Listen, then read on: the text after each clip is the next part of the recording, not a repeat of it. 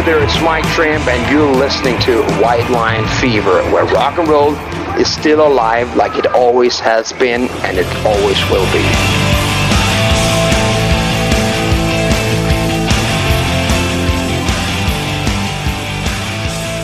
Welcome to a new episode. My name's Steve Mascord. This is White Line Fever, and our guest, who's been on two previous shows, is Luke Morley. I'm confusing the hell out of him with all this, but Luke, I'll be less esoteric this time. So, can you tell us a little bit about the Union? What happened to the band, the Union? Is it a possibility of you guys working together again? What's the story there?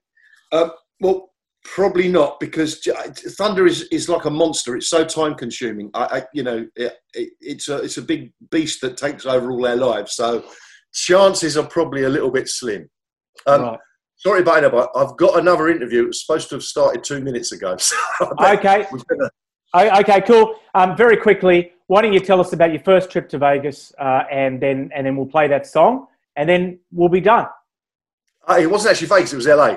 LA. Okay. Tell us about the Sin City first trip. Yeah, myself and Danny went over to America in 1988 on a kind of fact-finding mission because, obviously we're in a band and it was a bit sort of, the scene was very kind of dead in the UK in the late 80s. So we went over there and went to Los Angeles and walked up and down Sunset Strip, and we saw all these kind of kids spilling out the clubs, hanging out on the pavement. And it was amazing because, all the boys look like girls, all the girls look like, well, everybody looked like girls. It was a bit difficult to kind of comprehend for an Englishman. But they, very kind of, sort of androgynous, but sort of glamorous. And there was all this fantastic music belting out of these clubs. And that was the first time I heard Guns N' Roses and thought, oh, my God, they're good. They're a proper rock and roll band. I mean, I wasn't looking back. I wasn't a fan of a lot of those kind of, I suppose, hair rock bands like Poison and stuff. But Guns N' Roses were the real deal. And but it was the fact is this whole kind of scene and people hanging out listening to rock music, and that kind of, I think we both found that very energizing. And we came back from that trip, and that's when Thunder started. So obviously, it was inspirational in some way. And the song you wrote about it is Going to Sin City.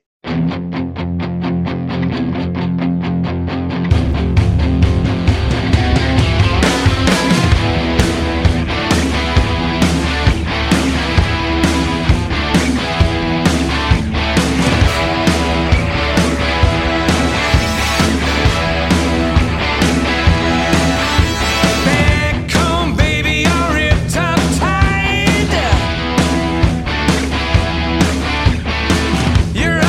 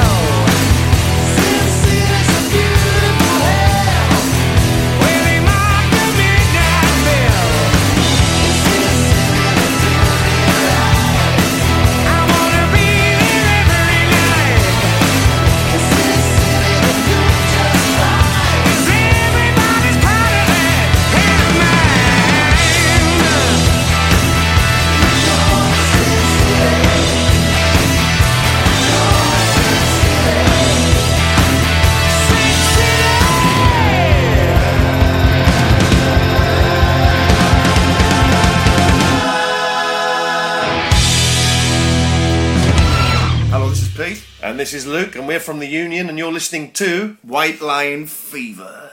Hello, everybody, and welcome back to the program. And this next guest, we're going to discuss something. Even if you don't know much about the band or you're not into the genre, it's still a fascinating story because this band, Helloween, power metal legends from Germany. About 3 or 4 years ago, they got some former members back in the band, and they went on a world tour.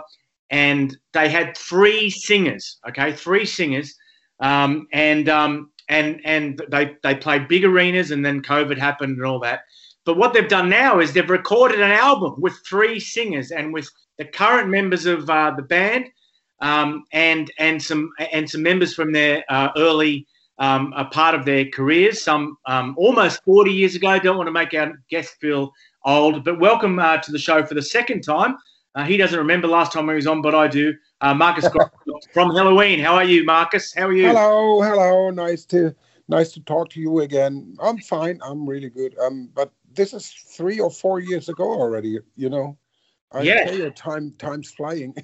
Yeah. So where do I start? I mean, this record, which is always ambitious when you do a self-titled record and you're many years into your career, it speaks of ambition just by doing that. And it was recorded quite some time ago. How long ago was it recorded? I mean, this was when we finished the tour. That was December 18, was that?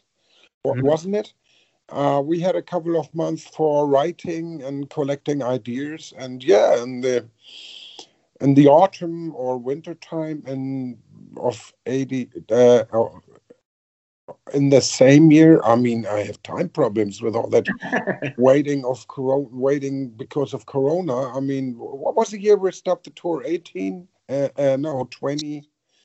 Whoa, I think you were doing the tour in 17 and 18. 18. The tour stopped 18, end of 18, and in the end of 19 we started the recordings into the 20th. Yeah. Into 20, and then we had some months of collecting ideas, writing songs and stuff like this. So it's kind of a long time ago for me, and I get crazy with times because of the Corona thing. But it took quite a while. We get prepared, collecting ideas and hooking up together, choosing what songs we're going to take for the album. Which was, we were not only 3 singers, we're also 5 songwriters in the band.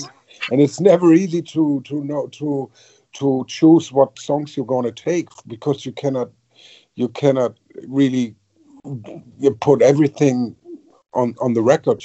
That's why it's a very long record. We thought we have a lot of cool songs and a lot of cool songwriters. Gives it a big variety of different stuff on the record, having loads of songwriters. Yeah. I'm really interested in the interpersonal relationships. Like, I was just thinking then, it's almost like if you had a party, and because I've heard it, the band compared to a marriage. If you had a party, you invited all your ex-girlfriends along. Would they all be exactly the same people when they're around each other, or would you learn more about them, even if you thought you knew them very well? I suspect you would learn more about them by putting them all in a room together. And you've been there the whole time, Marcus. So was that the case? You're learning more about your close friends even all these years later? Are you talking about getting all the people back in? Yeah. And then into the Helloween room. It was very interesting because it was loads of years ago we separated and people change, and time is always also changing people's minds, and they get a lot more cooler. And we thought it would just be a cruel idea not even to try getting back together after all those years and trying a new start. Also the idea was, why firing? Most of the bands are making a reunion, are firing 2 people and get 2 old new people back in, which is, in our case, it was like, it would have been a shame firing a very good singer and a very good guitar player to be replaced by another very good singer and another very good guitar player and songwriter. So our idea was to extend the whole thing with 2 more persons coming into the party, and don't throw anybody out of the room. We thought it's going to be very, very interesting. And as Andy totally agreed with that idea as a singer, we said, well, just give it a try, give it a go. And it was working very, very well. We found out during the tour, because the understanding was great, and we felt great hooking up together, hanging around together for a year on the tour. It was just functioning, It was a very, very normal feeling, a very familiar feeling, and that gave us the idea that we could go back into the studio, work together on the creative side, Yeah, there's so many examples, isn't there? Like, I'm thinking Kiss Unplugged, and I'm thinking Guns N' Roses, Not in This Lifetime. And anyway, let's have a song. There, Marcus. What can we play first? Oh, at the moment, Angel is one of my favorite songs, but it changes every day. I've had a dream about forgiveness, but I hear the angels say,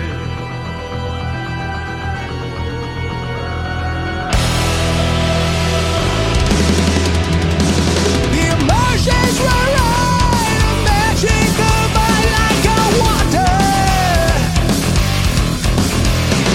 Our precious heart can't be broken within one night.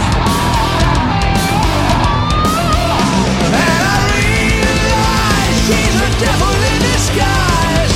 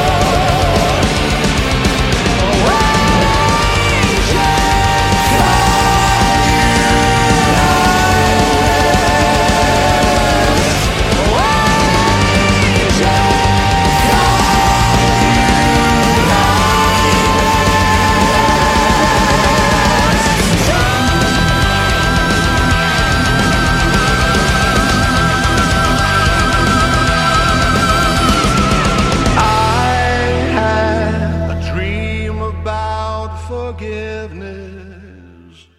All right, this is Marcus, the bass beater from Helloween, and you're listening to White Line Fever, and stay tuned. I like it. Welcome back to the second part of our interview with Jeff Pilson from the End Machine. And for those of you watching, thank you for watching, and sorry for the late start. Jeff, I was really interested to hear that you actually you can now control George's home studio by remote control. That's right. That's a weird thing. Can you explain to us how that works? Sure. Well, there's a program, it's called Audio Movers for you technical people, where by placing it in George's session, in his, by using, it's a plugin, by using it in his session through an Ethernet cable and through my internet connection, I'm able to get that audio in my studio. Now, is it the same quality as actually being there? No. It's inferior to that. But it's it's a lot better than using Skype, which, is what would be the alternative before that. So basically, we would talk on Skype to communicate, and then I would be hearing his studio in my studio through that program. And again, is it ideal? No. But did it work great? Yes. Yeah. And as a producer and also a member of the band, I guess in sports, it'll be like being the captain and the coach. You kind of got to be close, but not too close, and you have to sometimes pull rank. Is that a difficult balance to find? Not with the musicians that I tend to work with. No, I mean everybody's pretty cool. I mean, it's very rare where I have to say no, we got to do this. It's very, very rare. Most of the time, common consensus is found. I find that that's when things are the strongest. Is when George and Robert and I all came to an agreement on something, lyrically, chorus-wise, melody-wise, whatever, I knew it was a good idea. So that's my goal, is to try and find common consensus, and always to try and provide a backdrop of the right atmosphere to do that. So, you have to let people do their thing. And we all have good ideas and we all have stupid ideas, that's just how it works. So, I like a fertile breeding ground for ideas. And then if that can be steered into a situation where you have common consensus, I find that that's when the strongest ideas happen. Your drummer is Steve Brown, which is Mick's son. Is that No, younger brother. Your younger brother. Sorry, younger brother. Sorry. How similar are they? Frighteningly similar. I mean, I've known Steve since he was 15. Right. Anyway, I knew he was a good drummer. I knew he was a really good drummer. And, I'd seen, we watched videos and we knew he was a pro and he'd done all that stuff. I knew he could sing, but then when we got in the studio and he actually started playing, I was just shocked at how much it feels like Mick Brown. I mean, I close my eyes and it's Mick Brown, behind the glass. It really is. And when he sings, he's got the same kind of timbre in his voice. It's just amazing. So, I mean, we scored. We got the perfect guy in the band. We just did. If Mick Brown's going to retire, we have the most Brown DNA of anybody else in the world. So if you do another Dokken album, I'll talk about that after the next song, but you're just going to sub one person in and one person out? Is that the most likely scenario? And how will the music then be different, Well, I don't know is the answer to that. I mean, because there's no concrete plans for a Dokken situation, we haven't really talked about it. I haven't spoken with Mick about it. I know he's very happy. I have spoken with him not that long ago, and he's very happy in retirement and has no plans on coming back. But that being said, who knows if Dokken were to happen? Maybe he'd be able to do it. I don't know. He's physically capable of it. So it's a question of whether he wanted to, and we'll see. When you're we'll have another song in a second, but when you're doing these interviews, I guess some musicians don't think about this and others do. Are you thinking about, how do you break that glass ceiling that stands between people who still follow new rock and the fans of Dokken and the fans of Foreigner, who don't listen to new rock? How do you reach you've got one audience over here, which is huge, and you would love to take this new thing over to them and let them know about it. And how do you do it? How do you, the idea is through guys like you and through interviews. But, you raise a critical question that we talk about all the time is how can we improve promoting? Because you're right, there's obviously a lot of Foreigner fans in the UK. There was a good amount of Dokken fans in the UK. And I'm Australian, so lots in Australia as well. Oh, you're in Australia? I'm Australian. No, I'm in London because it's the middle of the night. That's what I thought. I'm an Australian, so yeah. Oh, I didn't know that. Okay. All right. Well, that's interesting. Sorry, that was I've got some guitars being fixed, and that's the guy fixing them. Anyway, what was I going to say? How do you reach these people? Yeah. I mean, that's the conundrum. You have to always. I mean, we all know that the older you get, the less likely you are to buy new records. Understandable. You have a life now. You like the music you have, whatever. But I also find that even when people like that hear new music, they tend to go, "Hey, this is cool. I like it." And so it's really a question of exposure. I mean, you're not going to get every single one of those people to buy your new record, but I have a feeling if there were a lot more exposure, you could get several more. And, that's the goal, and that's what we're trying to do. If anybody has any miracle ideas, please let me know, because I'd love to know. But that's the conundrum. Let's have another song. Okay. What do you want to play, Jeff? Oh, okay. Let's try the song Plastic Heroes. Yep, cool. I love that song, and I love what it says.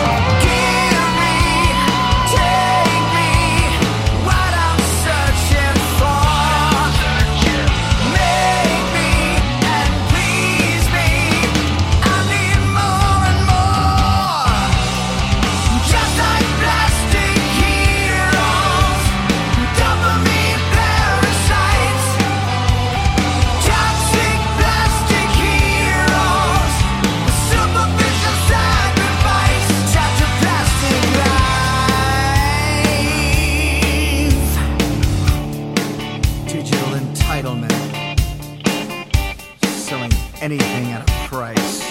It's a hollow existence. It's based on hype.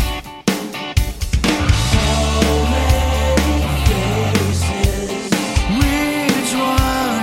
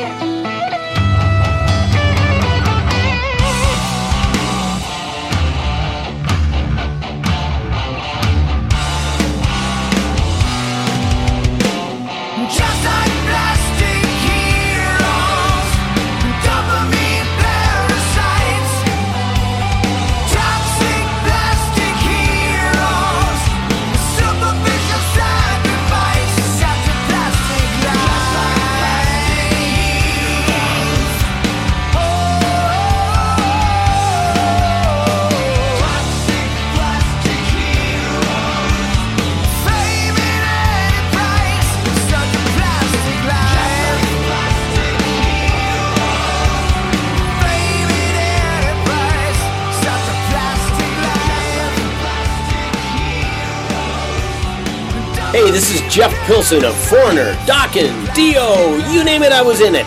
Anyways, you're listening to my friend Steve Mascord on White Line Fever. Okay, welcome back to the program, and this is the second part of our interview with Scott Ginn. Scott, welcome back. You just talked about going to see Led Zeppelin at the Sydney Showground, which is a famous show. It was on their DVD box set released maybe 10 years ago now, maybe even more. And that changed your life. I read that you went and got a guitar, and there was a sale on at the store, and so you actually got musical instruments for the whole family. And then what? It was into covers. It was into performing in covers bands. Yeah. So I had a friend that we were in a soccer team together, and he picked up a bass, and I had the guitar, and we just started jamming in his bedroom with very loud amps, and his parents were very kind to suffer our torturous sound.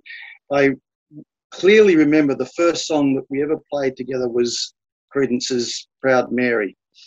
And and we were listening to things like, we were listening to Black Sabbath, Master of Reality, Grand Funk Railroad albums, that sort of stuff.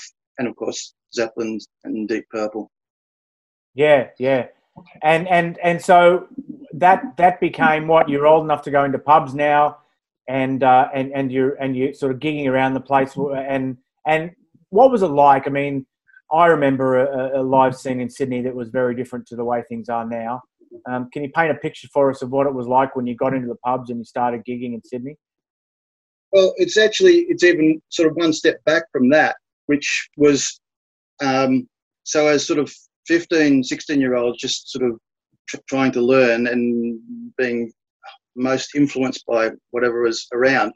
The scene was really what they were called like Friday night dances, and there was a whole and often under 18, so focused on for younger kids, the underage, not drinking age, and so they would generally be held at town halls, civic centres, that sort of thing. So our local haunt was Lane Cove Town Hall, and we would see Finch there, I think early Ted Mulligang, maybe John English, Hush, that sort of thing, yeah. Buffalo was an influence on us sort of as I got a little bit older. Yeah. And I guess when we were kids watching Countdown, I think it was on a Sunday night, wasn't it? That we couldn't imagine what it would be like to be on stage, kind of singing. We didn't know they were miming. In that studio audience, and I just watched a video before we did this interview with the Breakers, and you even, I think the song was actually called "When I'm on TV," and you were on TV, and the camera was actually part of the sort of. They were always very creative with their production, weren't they, on Countdown? And they actually had a camera directly in front of you on stage. I mean, what was that like? And being on Countdown, I mean, what happens the next day? When did your phone start ringing to your parents? Your parents must go crazy that all their friends see you on TV. What was that like? I guess it was. I mean, I suppose we probably, we'd been watching Countdown for several years, so it was like, yeah, finally we're going to get to do this, and definitely and I think I was just maybe 21 or 22 at the time, and maybe a little bit older. I can't do the sums, but anyway, it was the sort of first big TV thing for me to do, and it was very exciting. And it all goes very, very quickly. 3 minutes of fame, no,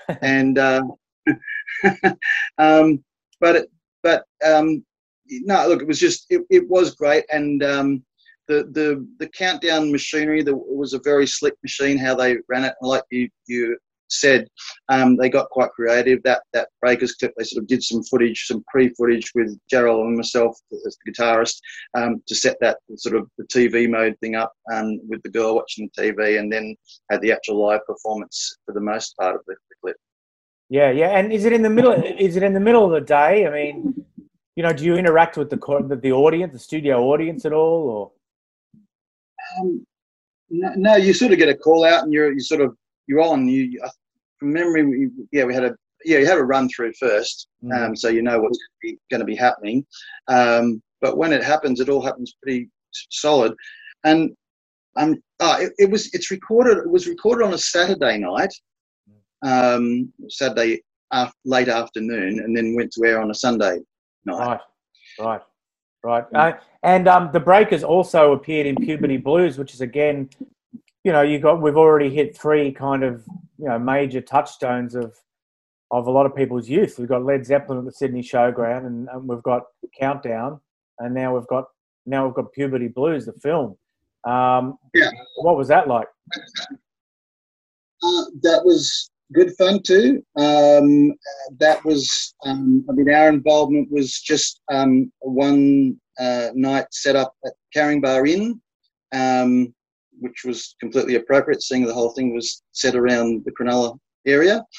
And they set the thing up just like a gig, basically, and then we just mimed to the couple of songs that we did, and you know, that was, and the footage, the short excerpts were taken from that. Yeah. I don't want to, you know, I don't want to sort of get bogged down in just getting you to go over old memories for ages. But you know, you've got some like touring, like that Iron Maiden tour when you were in Boss. That was the Iron Maiden tour when they played quite small venues, wasn't it? In fact, I mentioned Shell Harbour Workers earlier, and I think Iron Maiden actually played Shell Harbour Workers, and they're playing significantly bigger places overseas. Was that the tour that you opened for, or was it a later tour? No, you're spot on. But the city centres were all your conventional. So, you know, it was Hordern Pavilion, Sydney, Newcastle Civic Centre, the Brisbane. Forgotten what the place was there. Festival Hall. Festival Hall, that's right, and the Melbourne one again. That's just going to escape me where it was, but we played Canberra Theatre, I think it was, the first night, and the odd one was the Shell Harbour's Workers Club, and it was real. They just seemed, it was sort of thrown. I've still got this program. I'm sure it was sort of just thrown in at the end, sort of thing, as an extra night, sort of in between, and it was really funny, kind of arriving at the gig early for sound check. And the roadies had literally, because the stage just wasn't big enough to accommodate that huge set that they had. And there was this whole extra stage that had been built out just to try to get the band on there. So it was good. Yeah. So, let's have another song, I guess. We're more than 10 minutes in now. What song can we play now? We might do something from the Rags and Riches Shipwreck album, I think, called That's Life.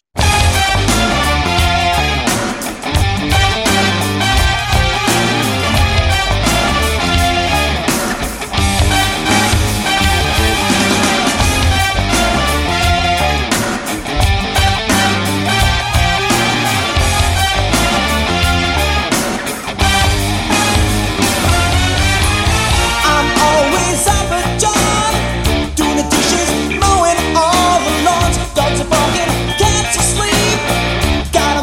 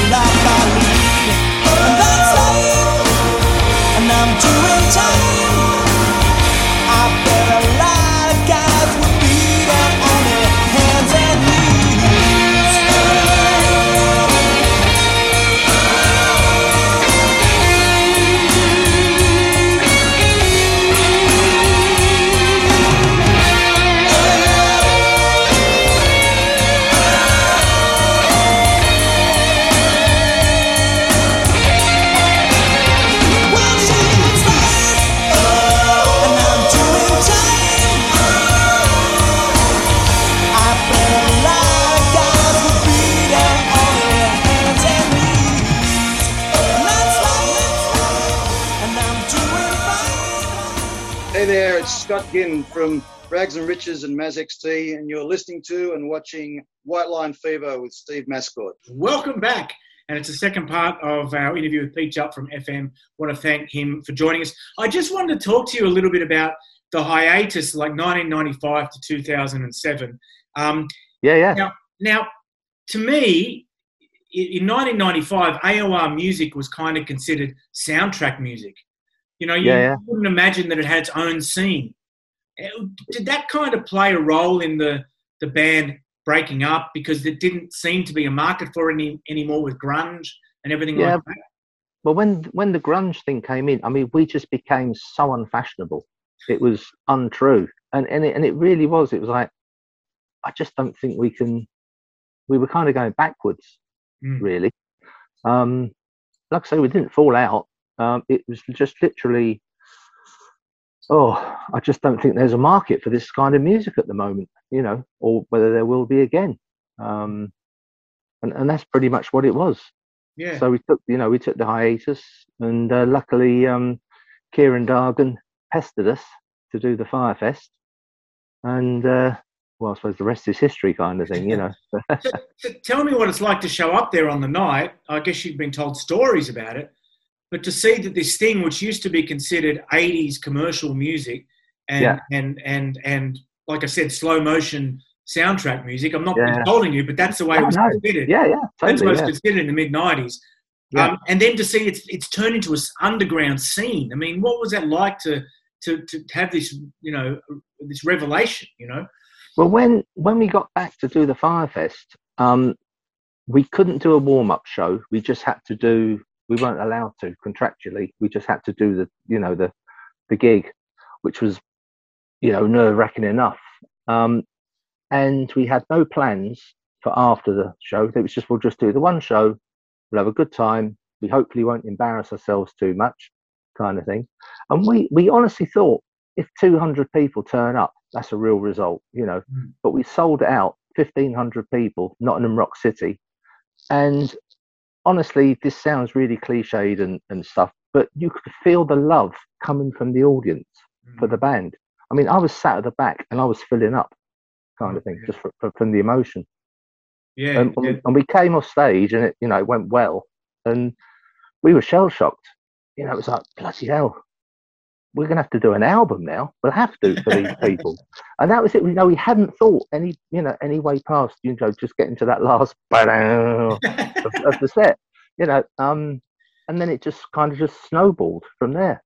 And we went, my wife's in the background here, and we went to one of the subsequent Firefests. It was after they changed the name, became something else. But I was really interested that AOR has now gone off in different directions. You know what I mean?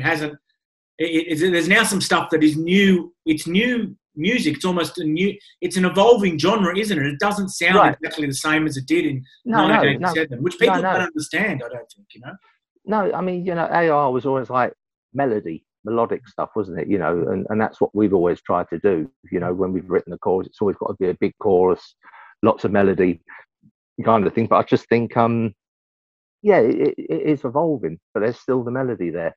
It's, the melody is the king. Is king, isn't it? Kind of. I always say chorus is king. I don't know. There's a saying, but I can't remember what it is because I'm old and stupid.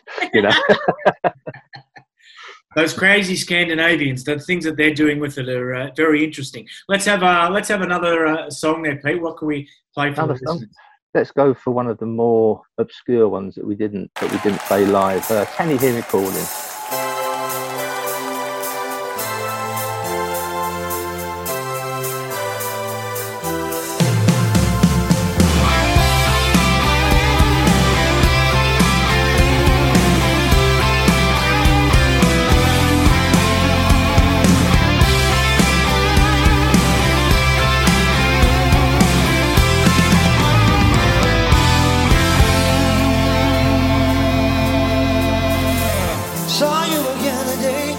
That's on the street.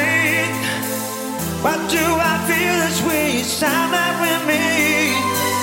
I'm going crazy, going out of my mind. It's just my masquerade, the crazy game I play. Nothing flies up, but I'm living a lie. Whoa, whoa, can you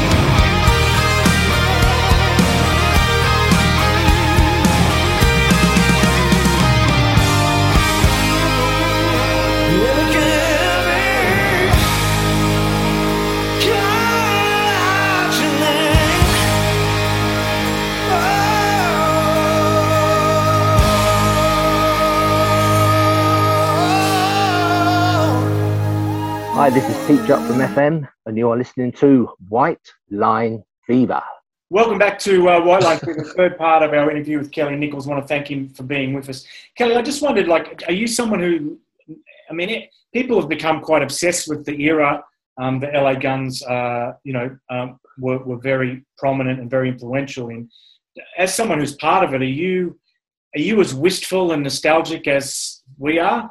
Do you spend time looking at souvenirs of the road and looking at old albums and videos, or do you like just straight ahead? You know, how interested in your legacy are you? You know, I'm proud of it. I'm not. I don't like to sit there and look at myself all day, or really look at that. I feel like had a lot of it already, so I don't really need to. I'm not super nostalgic about it. I mean, I'll see a picture that I haven't seen, or a picture I've never seen on internet or Facebook or something like that, which is kind of cool. So stuff I haven't seen is interesting. But no, I don't dwell on the past too much. I'm really looking forward to the future, and really wanted to make a cool record. Try to be hip. There's so many songs out today. It's hard to try to be fresh and creative. So that was like the biggest hurdle. But I feel like everything's fresh and it's got a good vibe between the mix of the old band and the new blood, the new guys, Kurt and Scott. So that was a lot of fun. And yeah, it was a great experience writing it and everything. Best recording experience I've ever had, because I actually had some say in it this time, and it's cool to just be doing it still. Yeah. When you were doing all that other stuff during that 25 years, how many times, like, did you completely separate yourself from music? Like, was music always part of your life, or did you? I know you've got this. The Montauk salvage company, which we should give a plug to. It's design and photography and really cool stuff like that. Did you completely shut yourself off from music? Did you find yourself getting recognized in the street a lot? What was that period like, and how different is it to your sort of mind frame now? Yeah, no, I never got, I mean, like, I always had a bass and a guitar laying around the house or something. And I've jammed with some friends through the years, having some fun. But to get into a serious project again, I just wasn't interested. I wasn't, I didn't really like hang out with a lot of other musicians at the time. So I didn't really, make connections and stuff like that, and it's just like so much work to get back into it. I just really didn't have the energy or the drive to do it. I couldn't even go into a club for a long time just because the smell and it just takes me back that I couldn't even, want to deal with any of it, but I enjoyed playing. Like I said, I had a bass around. I would pick it up. I play acoustic. I like to jam a little bit, even, and then I taught some kids that were in the neighborhood, and they won their battle of the bands. So, it's always like right there, Yeah. But it's the one thing I guess a lot of people remember you for, but when it's you, it's only a small part of your day. You know what I mean? But it resonates with all the people, all the strangers you encounter. It's what resonates. I listened to an interview before where you could have been in garbage, but you didn't show up to the right. So yeah, I wonder if, like, for guys, particularly in LA Guns, when you look at Guns N' Roses and you look at their and some other bands, not just LA Guns, and you look at their success and you look at their back catalogue and you look at their soap opera as well, do you look at them and go, well, they were just amazing, they were always going to be huge? Or do you look at them, they're the representative of the scene that survives today, right? They're the biggest representative of the scene. Or do you see luck as part of their story as well? That the timing and all that sort of stuff. I mean, you were around them, You know, you used to hang out with Stephen. You saw them play clubs. So when you look at them now on TV or on YouTube, do you go, they're brilliant, they deserve everything they got, or do you think, well, they were lucky as well, you know? Yeah, no, we used to hang out with Duff quite a bit too, and was becoming friends with Steven Adler and stuff. But you know, I think they're amazing, and they deserve everything that they got. And you know, they really, you know, I'm happy for them, of course. What about LA Guns? Was there a sliding door? Most people in bands, or in most walks of life, they've got a sliding door moment in their mind that if we did that one thing that one time, then we could have been more successful. Do you have some stories like that, you know? Yeah, I think it's like baseball. You get 3 strikes and you're out. I think that we had with Ballad Jane came out, and that was successful. That did really well.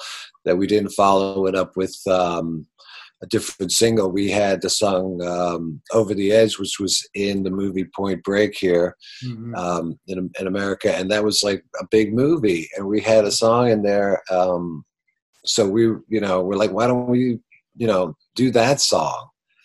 I mean, there's so many things that happened, like Ballad of Jane even barely made it on the record, so like record company didn't care, management didn't care, half the band didn't care, and it just ended up like, I got it on there, but it's just everything is just so close that I feel like you get 3 mistakes like in baseball and you're out. So, not following up Ballad of Jane with a better song, it just didn't make any sense. But you kind of like, we don't have all the power, so you have to go with their judgment too sometimes, and but it's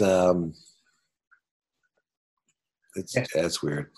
Okay, so we'll finish up. We'll get another song off you, but I just wondered if I could ask you one more question. I'm trying to remember what it is. What is in 2020? Oh, that's a bad year. Let's say 2021. What's success for you and for LA Guns? What does success mean? I already feel blessed. So, for us, it's just, just grateful to have this project, to be in a band with some very cool people who really get it, that, it is what it is, but we all did, worked pretty hard to get this thing going. We had 7 days to record it. We had 2 days of pre-production, 2 days to mix it, 1 day to master it. So all the work was done in advance as much, and everybody did their homework. And when it came time to record it, everybody knew their parts, and we worked on it to the last second. So, we're super proud of it. I've done all the artwork for it. So I'm already feel happy. We got a record deal without asking or begging for one. So we're pretty grateful. It just came out of the blue. So, that we wouldn't be here probably. We wouldn't be talking about any of this if there wasn't this record done. So we're lucky that we did it before, this year. And we had it in the can. And so let's play Crawl by LA Guns.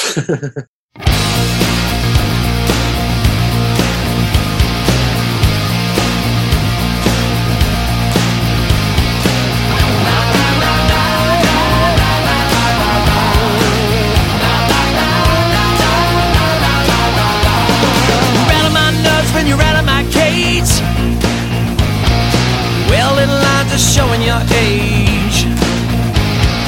One chalk hook and I'm hypnotized. You got it all wrapped up like sugar and spice. Night will come and she will take it all. But everything about you makes me crawl. Yeah.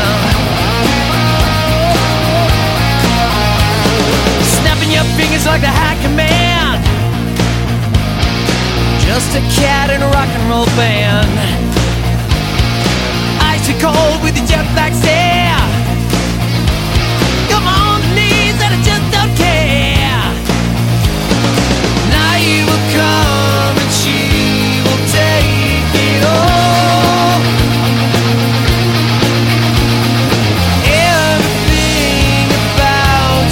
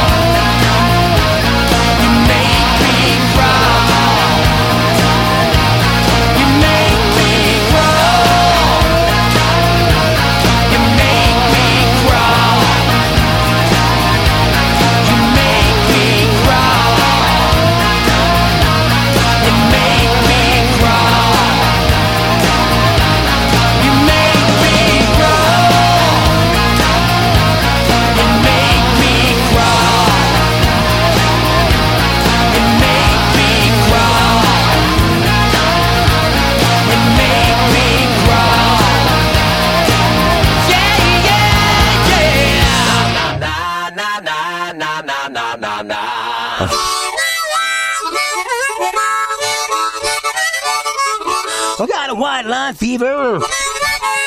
Going to run land down under. Going to turn around the corner way down yonder. But I'm not even going to try to rhyme anymore. Michael Monroe here for White Line Fever and Dig. You get a chance, come and check us out live. We're going to rock your socks off and whatever, rock like fuck. That's what I say, okay? Come on down and rock on.